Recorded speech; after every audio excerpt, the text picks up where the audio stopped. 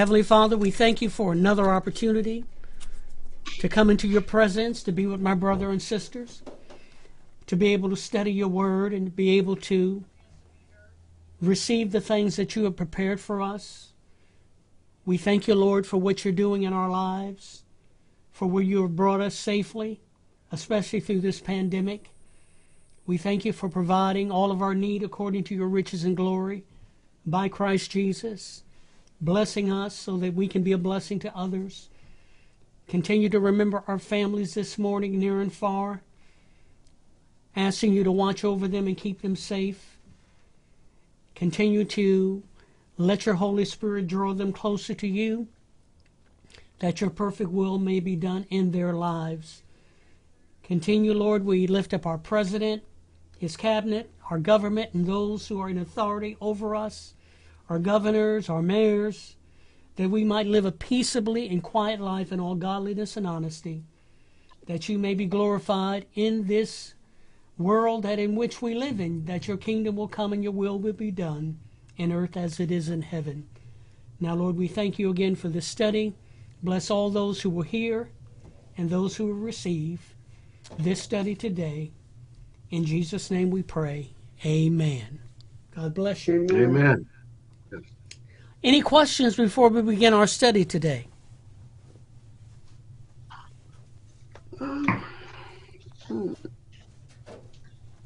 I don't have anything. All righty. Well, hopefully you'll have some during the lesson.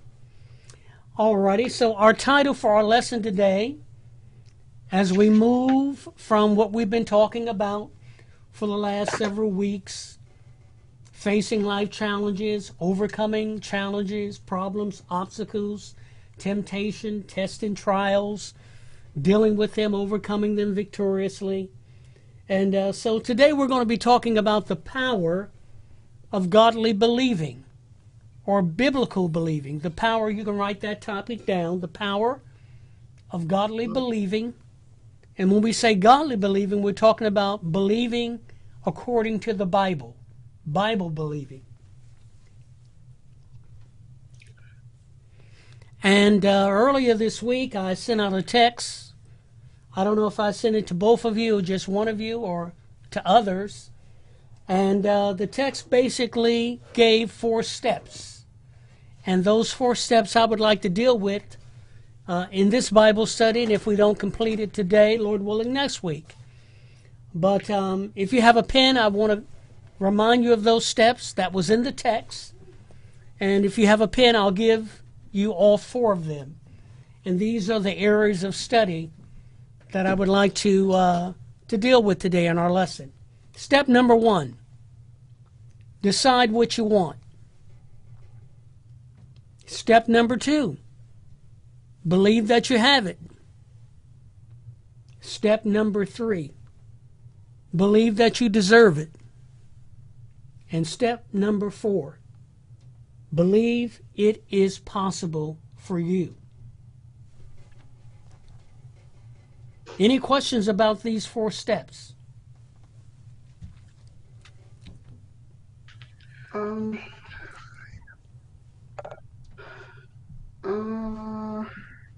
No, not well. Decide what you want. No, we'll go. Keep going. Okay, we're going to talk about all of them. We're going to start with the first one. Decide what you want. And why is that so important in our relationship to God and in our prayers and our faith? Why is it so important for us to decide what we want from God? When we say what we want, we're talking about God's perfect will for us as believers according to the Bible. And so in order for us to decide what we want from God, it's important for us to know what's available to us and know what God's will is for our life and what God expects of us. And so when we talk about deciding what we want, everything begins with a decision. It begins with a choice. And God wants to know what we want and what we choose and what's our decision, especially when it comes to God giving out his blessings. So what I like to do is go to the Bible to answer these questions and see what the Bible has to say about them and what we can learn from the examples of others who had to deal with these same questions. So let's look at St. John, the Lord's Gospel according to St. John, chapter 5. Deciding what we want from God. And why our decision is so very important to God.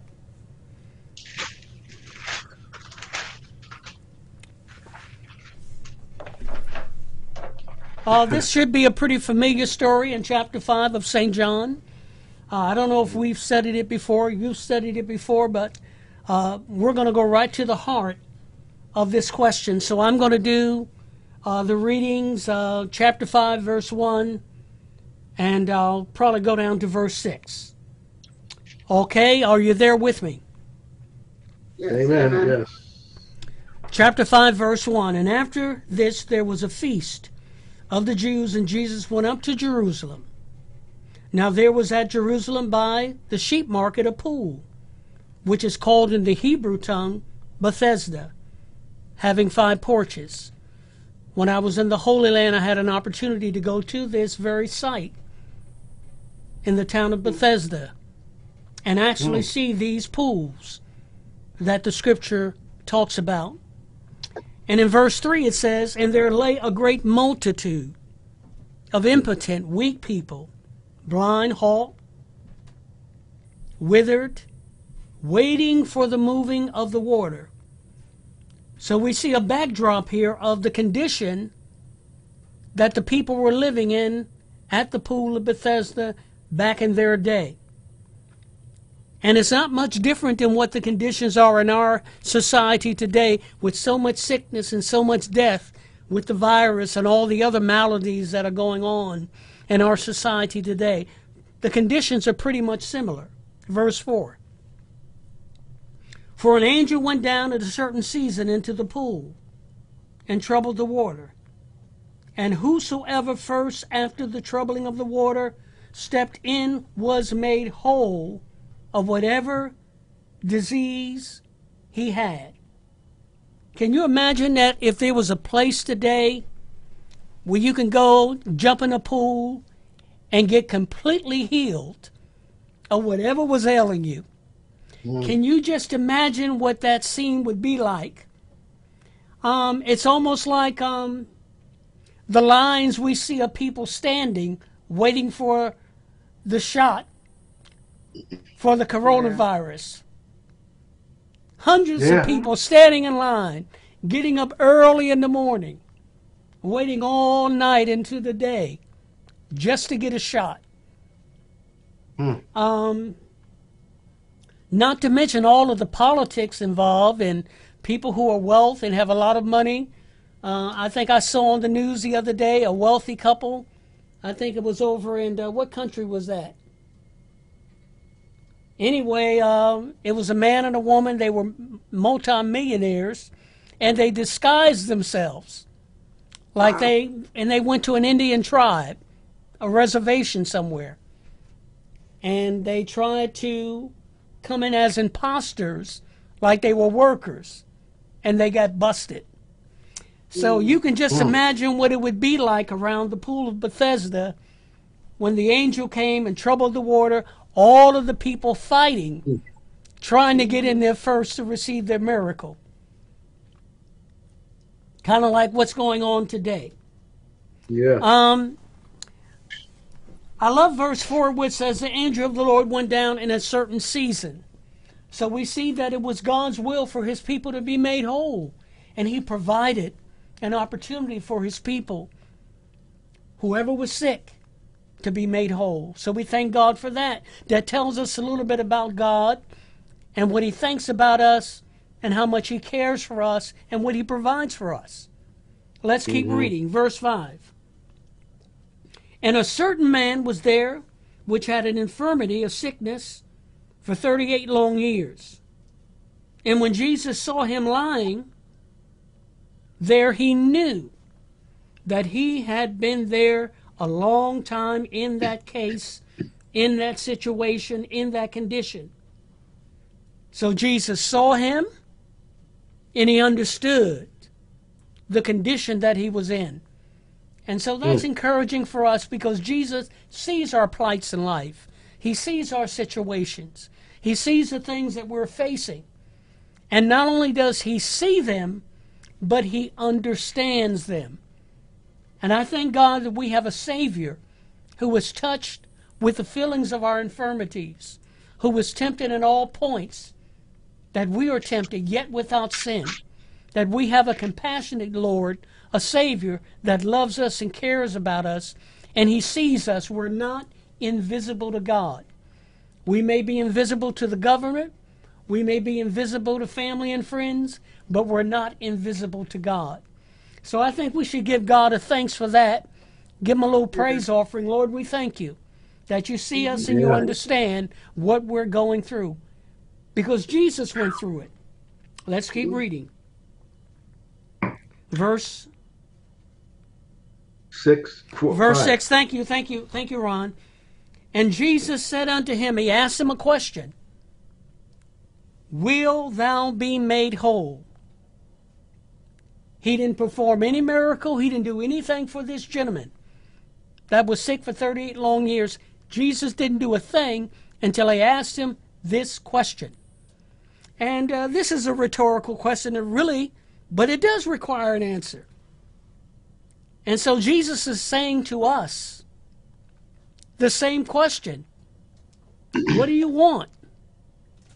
What do you want me to do for you? And so now the man had to decide what it was that he wanted, what his expectations were, what he needed, what he wanted. And let's see what his response is and see if we can relate to anything that the man says in verse 7. And the impotent man answered him, Sir, I have no man. So his focus wasn't on what God could do for him. His focus was on what people could do for him. And how many times do believers, instead of reaching out to God first, they reach out to people, and that's where the disappointment comes. Right. See, that's how we get disappointed, when we are expecting people to do for us only what God can do for us. So we really set ourselves up for disappointment when our expectation is not in God and we place it in people. Can we relate to that? Yes. Because we all have needs and wants, and we expect those who are around us to reciprocate, give and take. We give to them, we expect them to give back to us. But we know it's not always the case. Sometimes we're on the giving end and find it very difficult on the receiving end. Nothing in return. So whether we're dealing with our children, whether we're dealing with brothers and sisters, people at the church, and if we're not careful, we can become disappointed and disillusioned in our human relationships. Any of you want to make any comments on that? I don't know if anybody let you down that you were expecting to help you.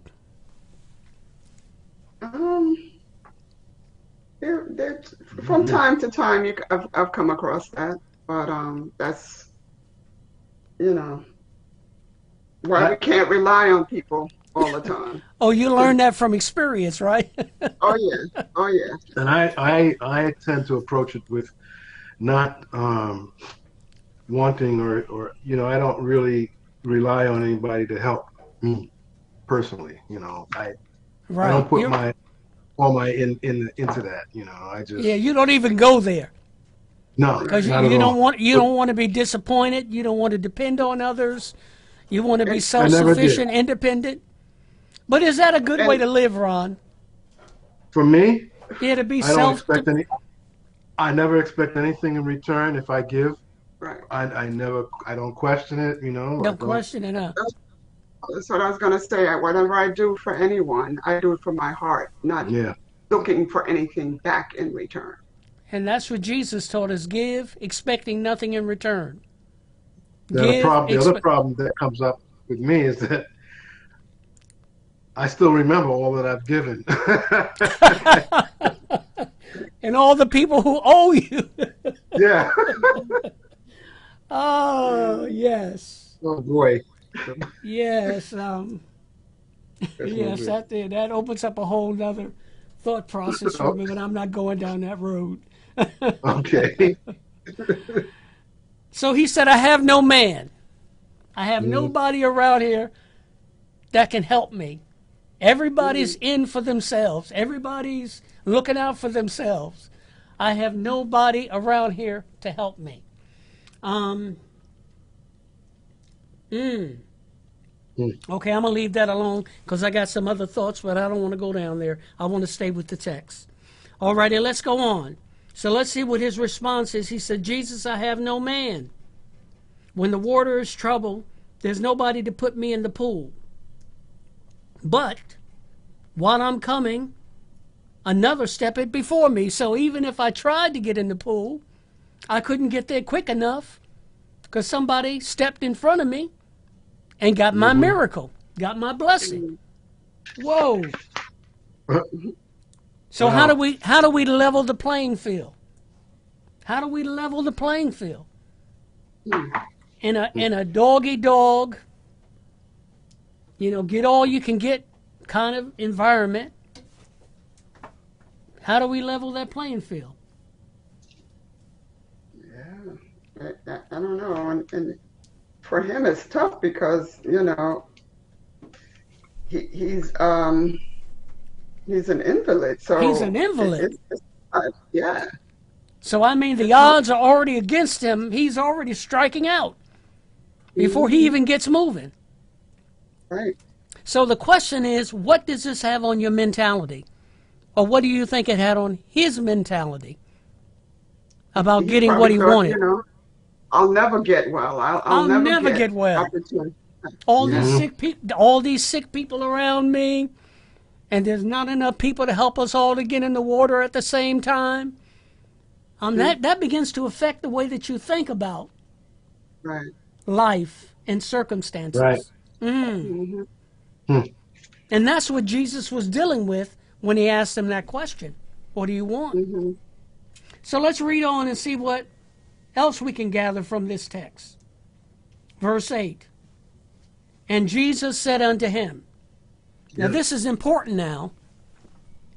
This is important because all of the excuses that he gave Jesus, Jesus never dealt with any of those excuses. Now I'm going to ask you the question, why? Why didn't Jesus deal with all these excuses he was coming up with?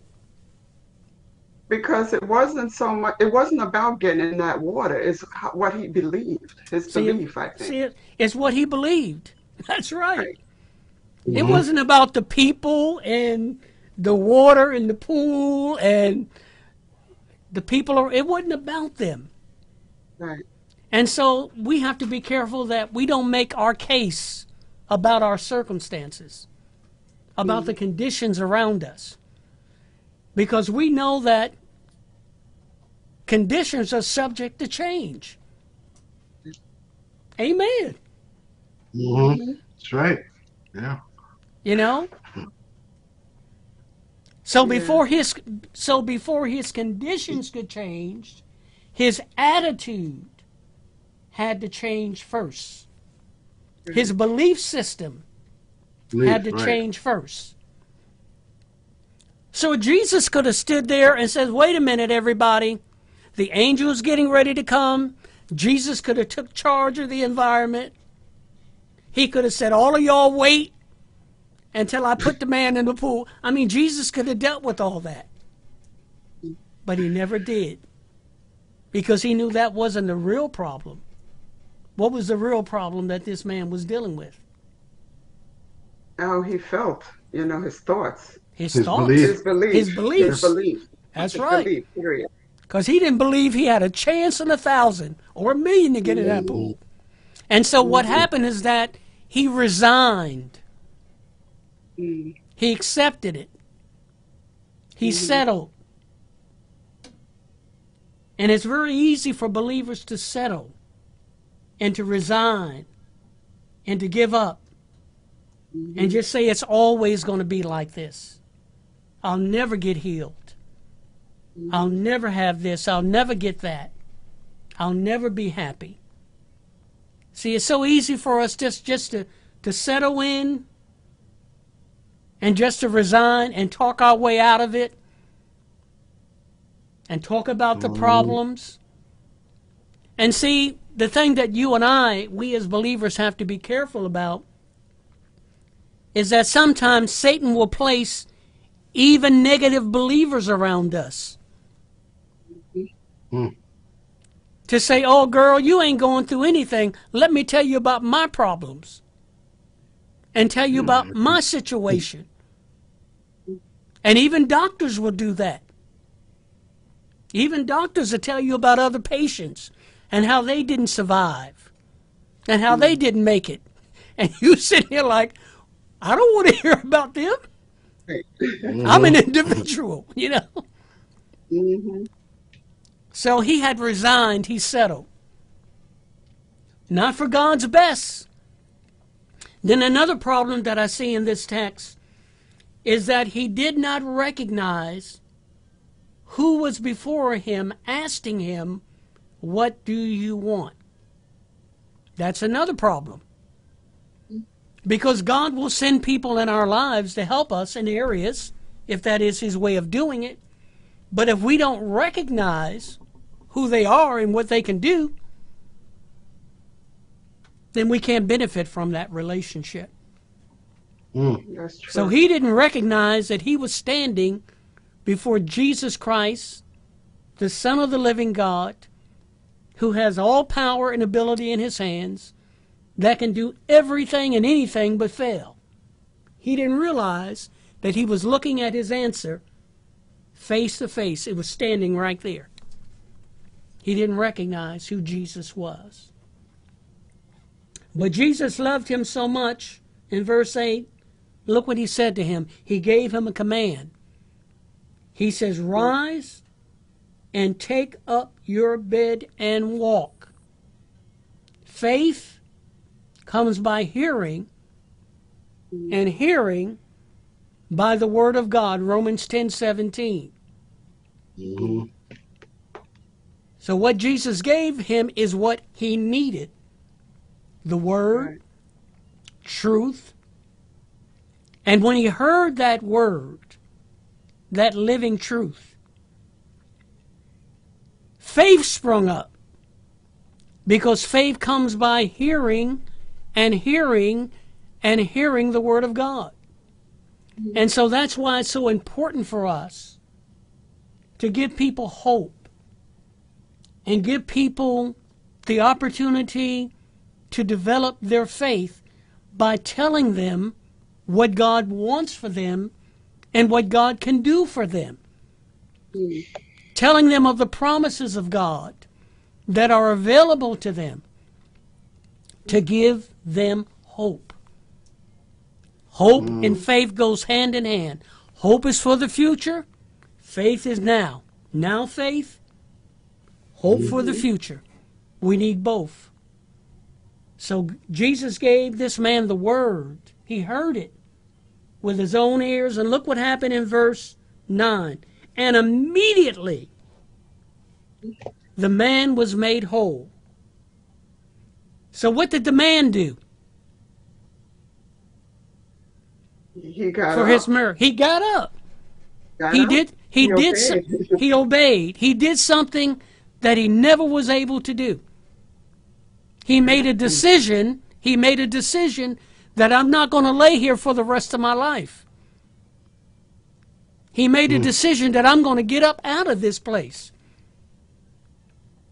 So the old folks used to say, if you take one step, have y'all ever heard that? God will take two? Yeah. Is that biblical? Or is that just something the people in the church used to tell us? If you take one step, God will take two. Is that in the Bible? That I couldn't tell you. I don't know for sure. No, that's not a scripture of the Bible, but the That's right. principle is there. The principle is in the Bible. God will give us a command to do something. That means acting on our faith. To do something. So there's a believer who's unemployed. And he or she is either looking for a job. What must they do? They must put it into action. Oh, they got to do something. Yeah. Right? Exercise. Yeah. Yeah. So God is waiting for us to do something. He's waiting for us to act on what we really believe. Because if we really believe, we're going to do something. Think about that. If people really believe that medicine is going to help them, what are they going to do? They're going to take it. They're going to take the medicine. I mean, if you really believe, right? Yeah. Yeah. Yeah. Right? That's right. So the problem is we resign, we don't do anything. And God wants us to exercise our faith. He wants us to act. Make a decision to act on what we believe. So God forbid if somebody gets sick and they believe the doctors can make them feel better, what must they do? They're going to go to the doctor. Make an appointment. I mean, that's common sense. I mean, it's really practical, isn't it? It's really common sense. So the man acted on what he decided, what he believed, and he received. He received his miracle. All right, so what do we learn from this story, this little story? What do you guys get from this? Well, you have to act on your belief. And if you truly believe that the outcome is going to be in your favor, then act on it. Act like it. And right. Yeah. And don't let whatever the circumstances keep you back from what you believe in. Step Amen. forth. So if we wait around for the circumstances to change before we act, we may be waiting a long time. Think about that. Well, so what about the people that acted on during the problem at the White House? I mean, they truly believe that they really believe what Donald Trump said and the other Republican senators. They really believed those people's words. Yeah. That the election was stolen. Yeah. So they exercise faith in a lie. See, you can exercise faith in a lie as well as the truth. Right. Mm-hmm. Faith comes by hearing, and unbelief comes by hearing. They both work the same way. It's what you hear. Yeah. You see? So that's a lesson that we can learn why truth is so very important. That's why Jesus said, and you shall know the truth, and the truth shall make you or set you free. Truth. And that's what Satan doesn't want us to know. And that's what the government, I'm not going to say the government, but there some systems in our society wants to keep us ignorant. Keep us ignorant. So we don't know what's available to us. We don't know what programs are available to us. We don't know where to go and what to do. So we have to be informed to make intelligent decisions. And this is what Jesus, I can learn that from this little simple story in St. John chapter 5. Amen. So let's deal with another area of decision making, and we want to deal with the area of unbelief, the opposite of believing. So sometimes to define a word, it's good to find out what the opposite of that is, so that we can stay away from the opposite of that. So let's go to the book of Hebrews chapter 4. Hebrews chapter 4. And we're going to look at the nation of Israel and what their problem was the nation of Israel.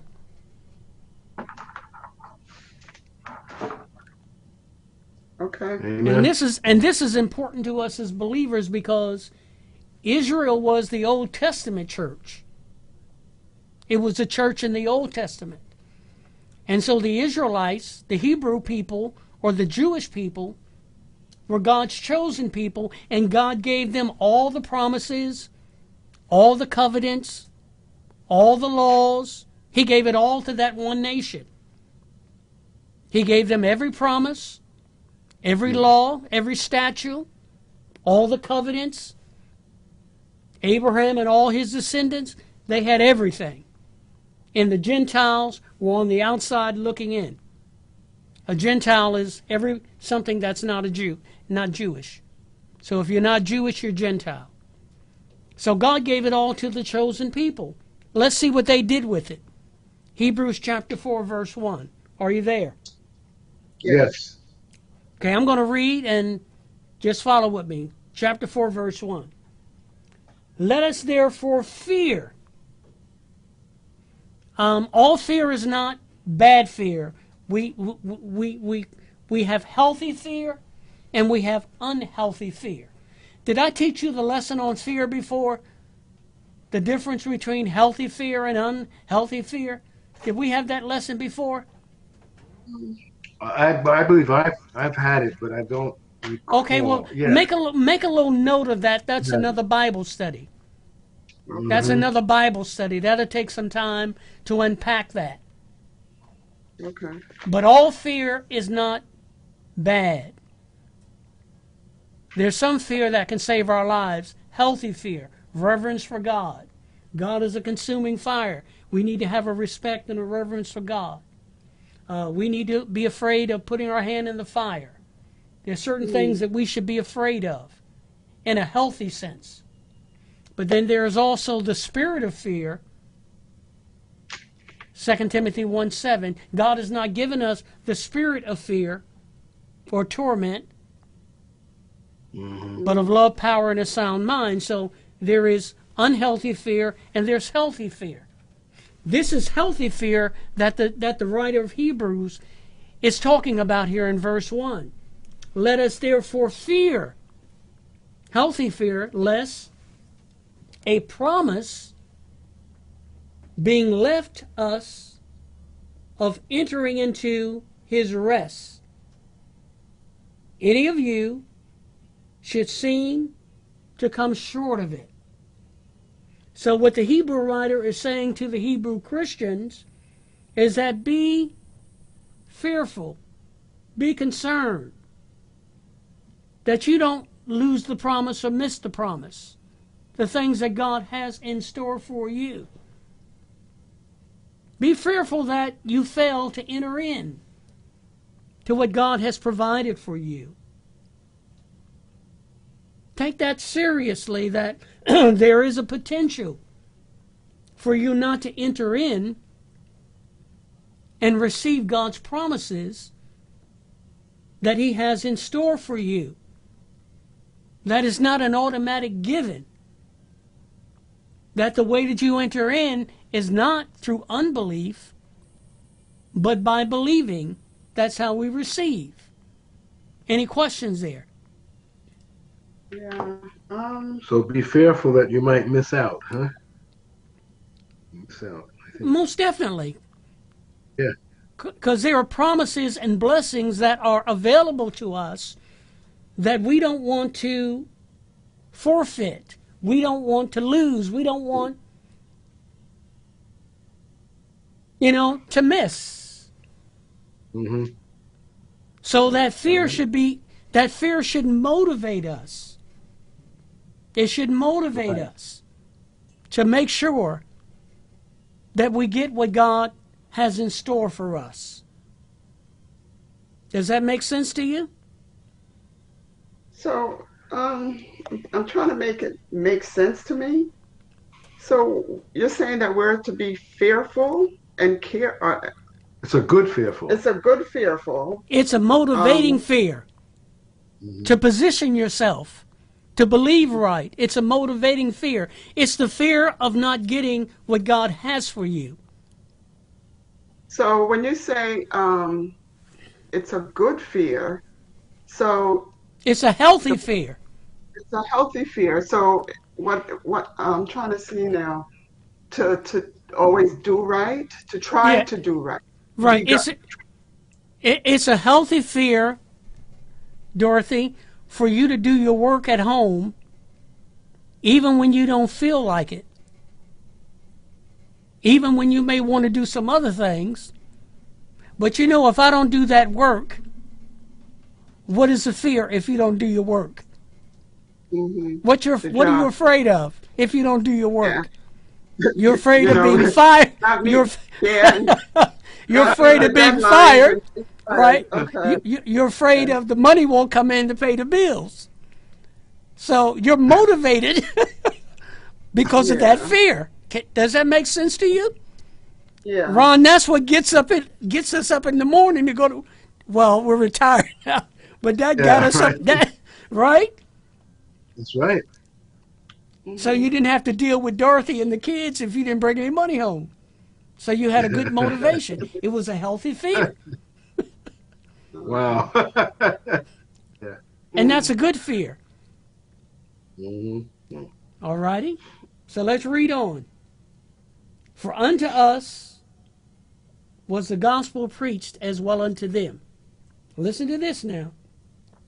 Unto us, when Paul says, when the writer of Hebrews say unto us, he's speaking to these believers that he's writing to, but he's also speaking to believers throughout all ages.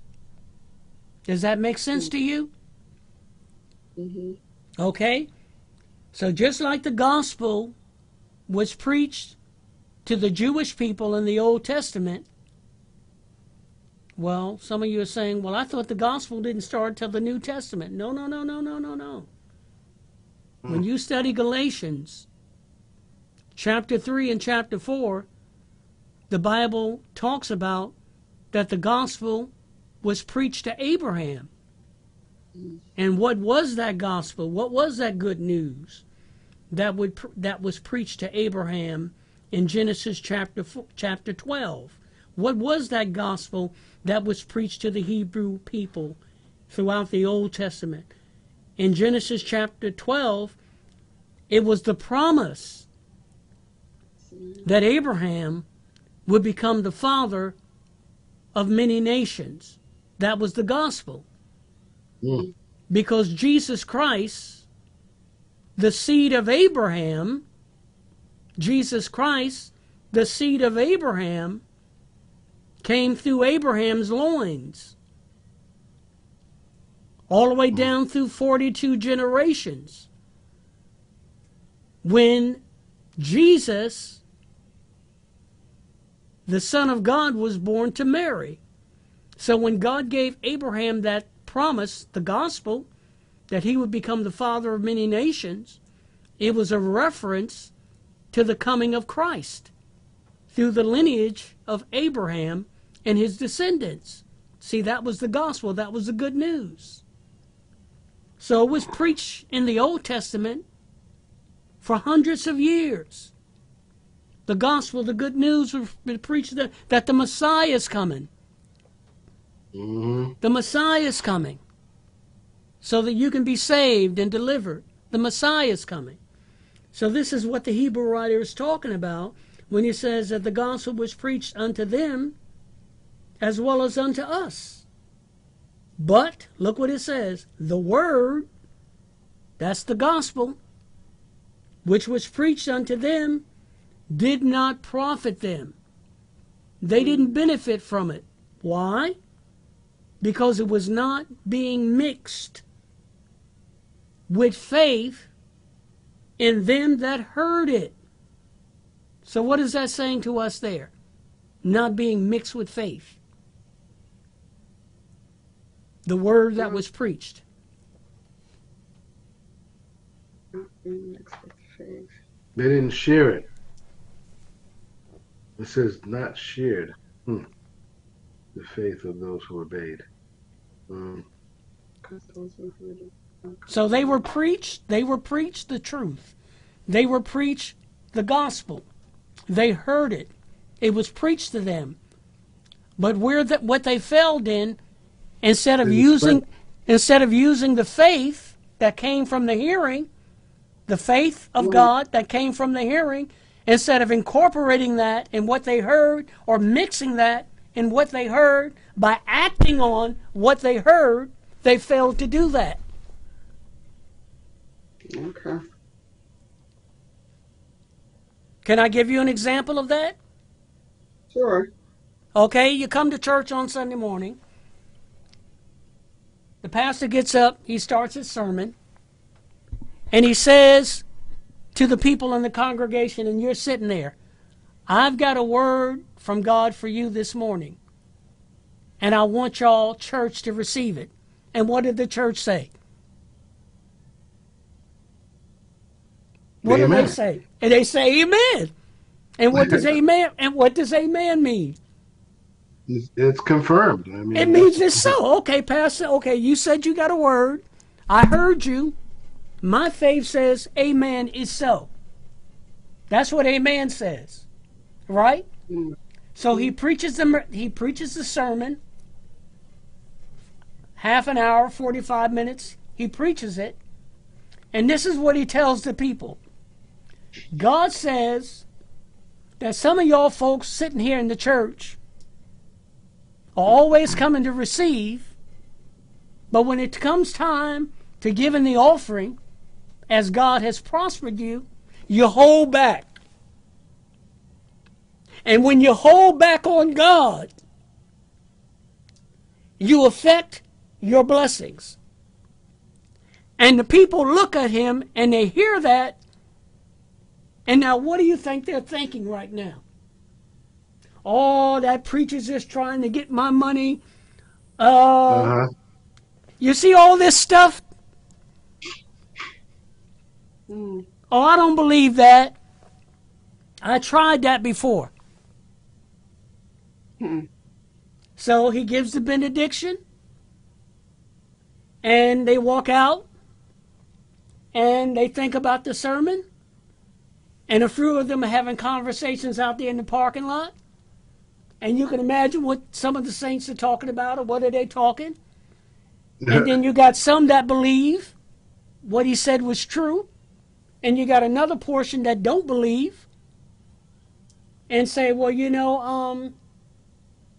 who is he to tell me what I should do with my money? I work for my money. Nobody tells me what to do with my money. So you got all these different beliefs.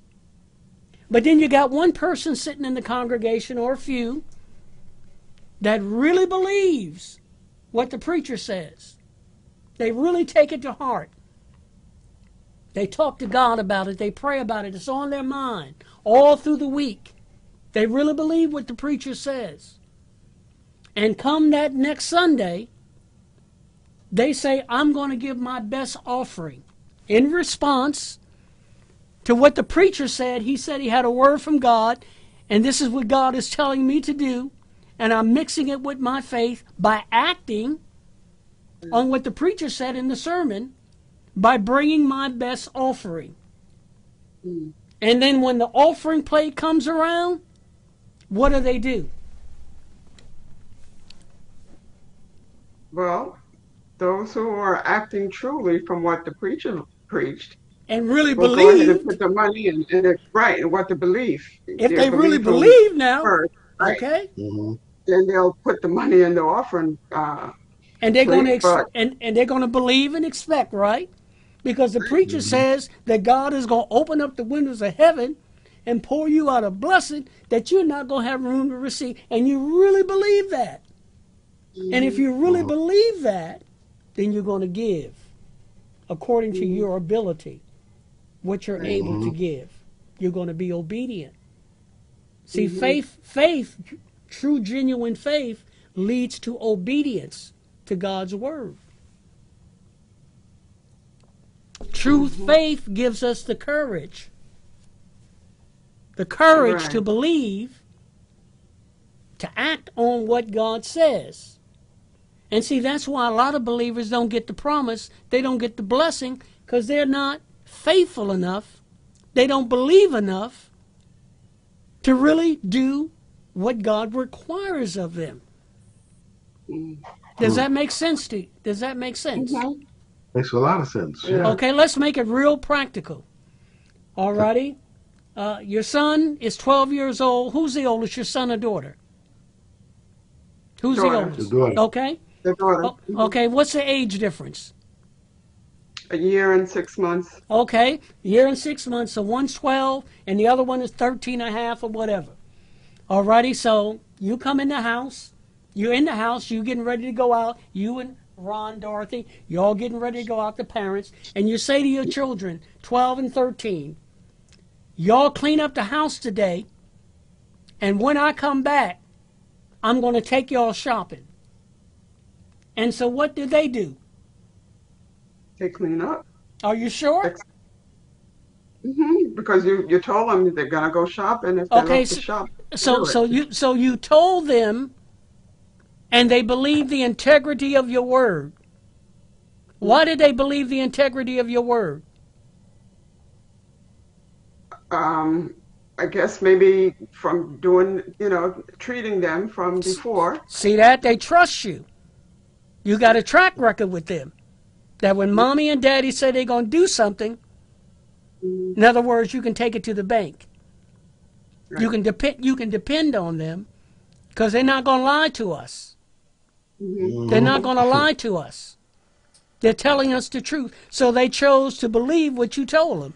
So you go out, you and Ron, you come back. The house is all cleaned up. They're dressed and ready to go. They dressed and ready to go. Then all of a sudden, Dorothy, you said, "Oh, kids, I can't go today. I'm a little tired. I'm not going. Let's do it next week." And what do they say? Oh, they start crying. They're devastated. You promised us. We cleaned up the house. You promised us. You promised us. You promised us, Mommy, Daddy. You promised us. We cleaned up the house. You lied. You lied to us. You told us you were going to take them, and you lied to us. Now, that was a true story that happened to me as a child. And I think I might have shared that with you. And I'm not going into that. But my mother promised to do something, and she changed. And I called her a liar. And she took and popped me upside the head and took my hair and almost wrung it off. Now, was I at fault or was she at fault? Well, who was the blame for that confusion? I guess your mother, but you know what? You don't know. She made you the promise, but something could have happened. Right. And something could have happened, and then you should wait to hear, Right. Yeah, things come up. And it's not to say that she won't do it, make up for it. So should she have explained something to me? Because she just ran in and ran back out. Her sister was in the car waiting for her. She ran in and said, "We're not going," and ran back out. Yeah. I was calling her like, "Come back, wait a minute. We're all ready to go." Mm-hmm. We were expecting to go. Yeah.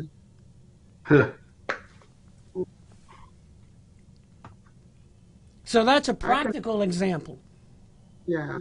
See, that's a practical example. What affects our faith in relationship to God? What affects our faith?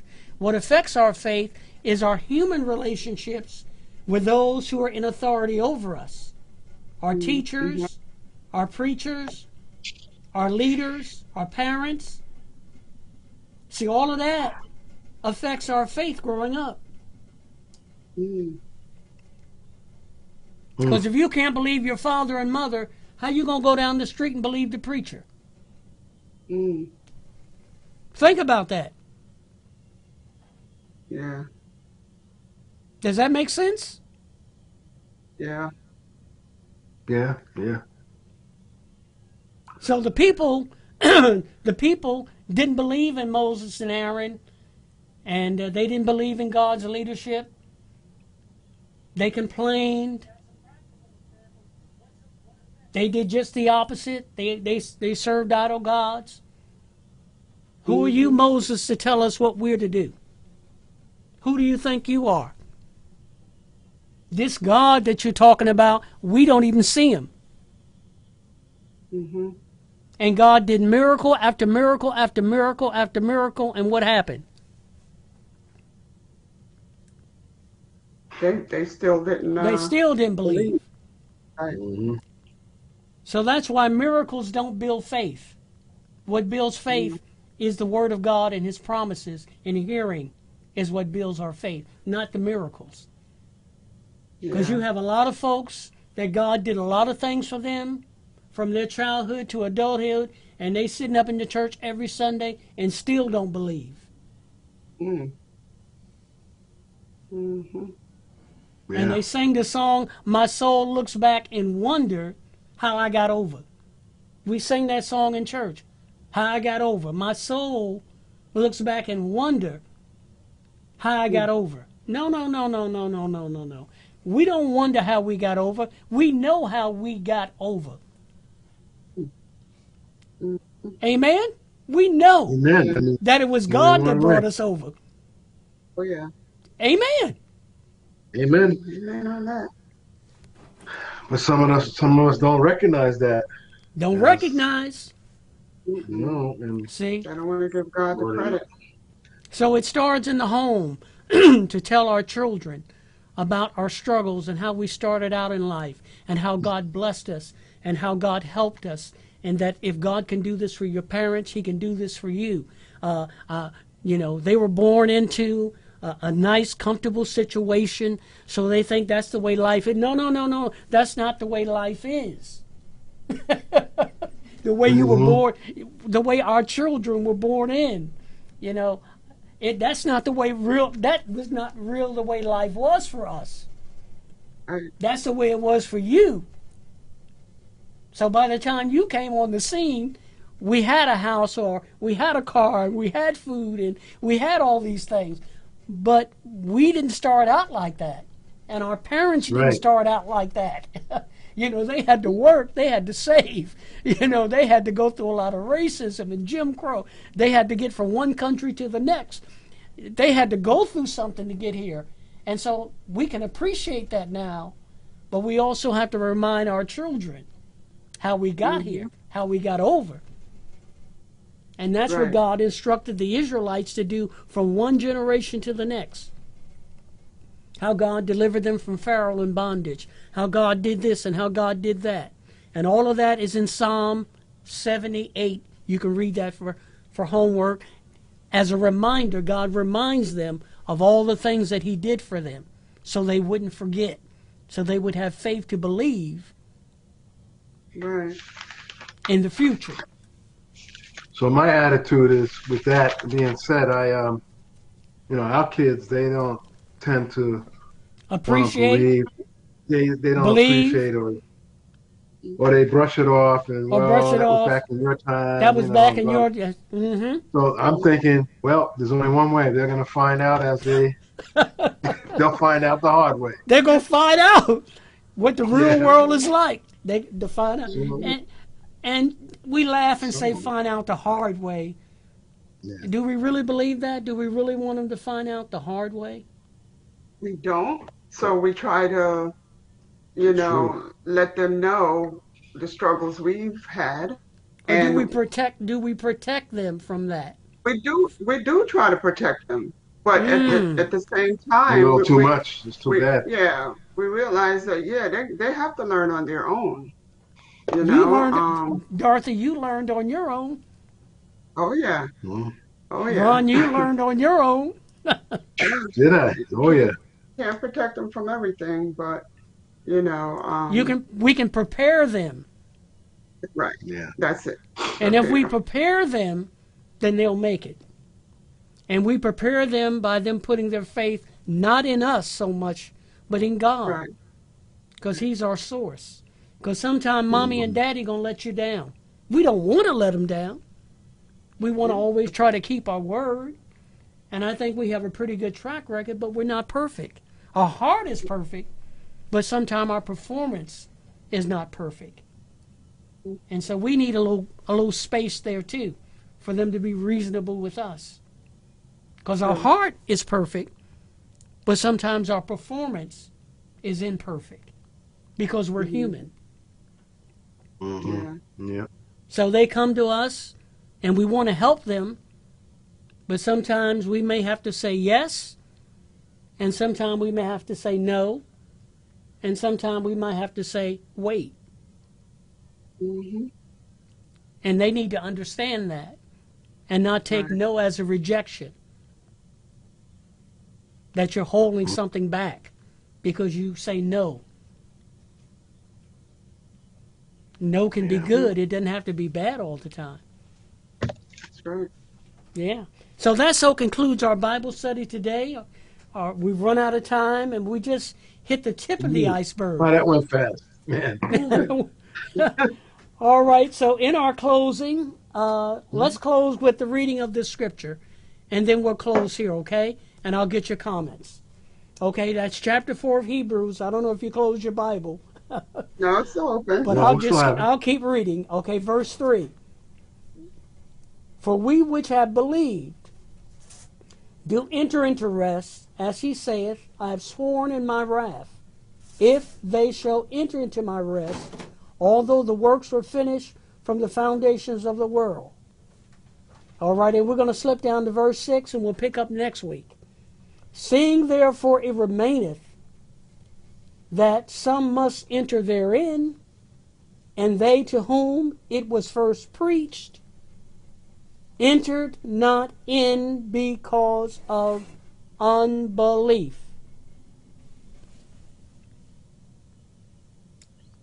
Okay. The mind says because of their disobedience. Yeah. Okay, their unbelief led to disobedience. Obedience, faith leads to obedience, and a lack of faith leads to disobedience. Wow. Yeah. You see? So we're going to stop right there. So what did you get from this lesson, Ron and Dorothy, in our closing? What can we take away from this? Well, just be true to your faith and just, believe that you will get what you ask for. So that's what we call believing the Bible way, believing correctly. Yeah. You will get what you right. Very good, Ron. Very good. And don't let your circumstances hold you back from what you believe in. Get what you want. Because circumstances are subject to change. Right. Yeah. Just like the weather. Mm-hmm. You can be broke today and be wealthy tomorrow. Wow. Amen. Yeah. Well, I certainly enjoyed our Bible study, and I look forward to next week, Lord willing. Amen. Yes, Lord willing. All righty. Would somebody like to close in prayer? Okay. Father God, we thank you for another study, Lord, to apply your word, Father God, to our lives. We ask that you continue to bless each and every one of us, Lord. Bless George in a special way and his family, dear God. Thank you for your answered prayers, for all that we've been asking, Lord, and praying for and believing in you to bring forth healing to those who need it from you, Lord. We see changes happening, Lord, and we're so grateful, Father God. Lord, we just ask you to continue to guide us and let us see your light and follow your footsteps, Lord, because without you, God, in our lives, we're nothing. So thank you, God, for being the God that you are, Father. And for all that you provide for us, Lord, we're truly grateful. Thank you for your many blessings. And Lord, thank you for your son, Jesus. And it is in his precious name that we say amen. Amen. It is so. Amen. I've received it. Thank you. All right, beloved, Okay. I'm going to sign off until we meet again.